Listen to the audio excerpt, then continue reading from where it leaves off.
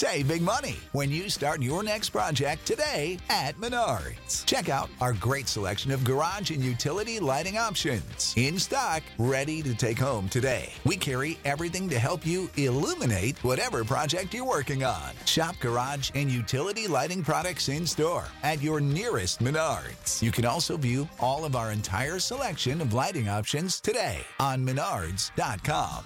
Save big money at Menards. Good morning, Flyers. It is Tuesday, December 8th, and it is a short notice game day. So let's get you ready. Here's everything you need to know about UD's contest with Northern Kentucky coming up 5 minutes or less. Let's do it.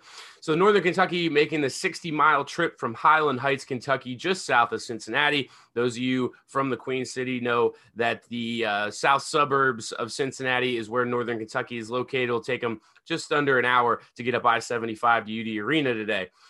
They are the Norse of Northern Kentucky are in their 8th season here in Division I. They jumped into the fold in 2012 in the A-Sun Conference. Quickly went to the Horizon League in 2015, where they first saw success under John Brannon, who's now the coach. The Cincinnati Bearcats, might remember, took that job just a couple of years ago. They made 2 trips historically to the NCAA tournament and would have been in the NCAA tournament last year, winning the Horizon League Conference Championship. However, we all know how that turned out. John Brannon taking over for the Bearcats. As I mentioned, he was the one that kind of showed Northern Kentucky their success in Division I when he stepped aside or, went up the road to the Bearcats. Darren Horn took over. Horn now is in his 3rd year at the helm, and he had Western Kentucky. He was a head coach. He was then a head coach at South Carolina and then was an assistant under Shaka Smart for many years at Texas before getting tapped on the shoulder when Brannon left to take the job at Northern Kentucky. Has seen a great deal of success.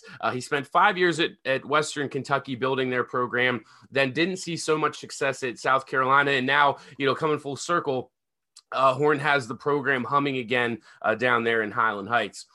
Just like SMU on Saturday, Northern Kentucky is going to come in with a very balanced scoring attack. The 2 guys that we're going to have to worry about the most are Faulkner and Langdon, numbers 12 and 11. But in the 3 games that they've played so far, they have had 4 guys in double figures in each of those games, with 2 out of the 3 games having 5 guys scoring in double figures for the Norse. So again, kind of like the game plan that we talked about against SMU, really what the Flyers' challenge will be is limiting how many people can score the basketball. Don't really have to key on 1 or 2 guys. And you saw that last Saturday where when the Flyers keyed on Davis, who was the point scorer for SMU, they had some other guys who could get buckets. And that's eventually, what led to the Flyers' loss among a couple other things. The Northern Kentucky team was 23-9 last year, mentioned that they were on their way to the NCAA tournament before things got shut down. They lost 3 starters from that team, 2 to graduation and 1 to transfer to Arkansas.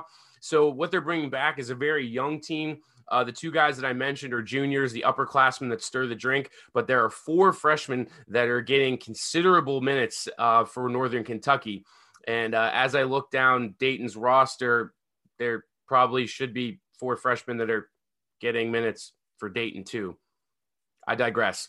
Anyways, the one thing that I really did want to point out, and this is going to be a key to the game today, is the rebounding effort. When you look up and down Northern Kentucky's stat sheet, nothing really jumps off the page to you. They're very average in their pace, both offensive and defensive.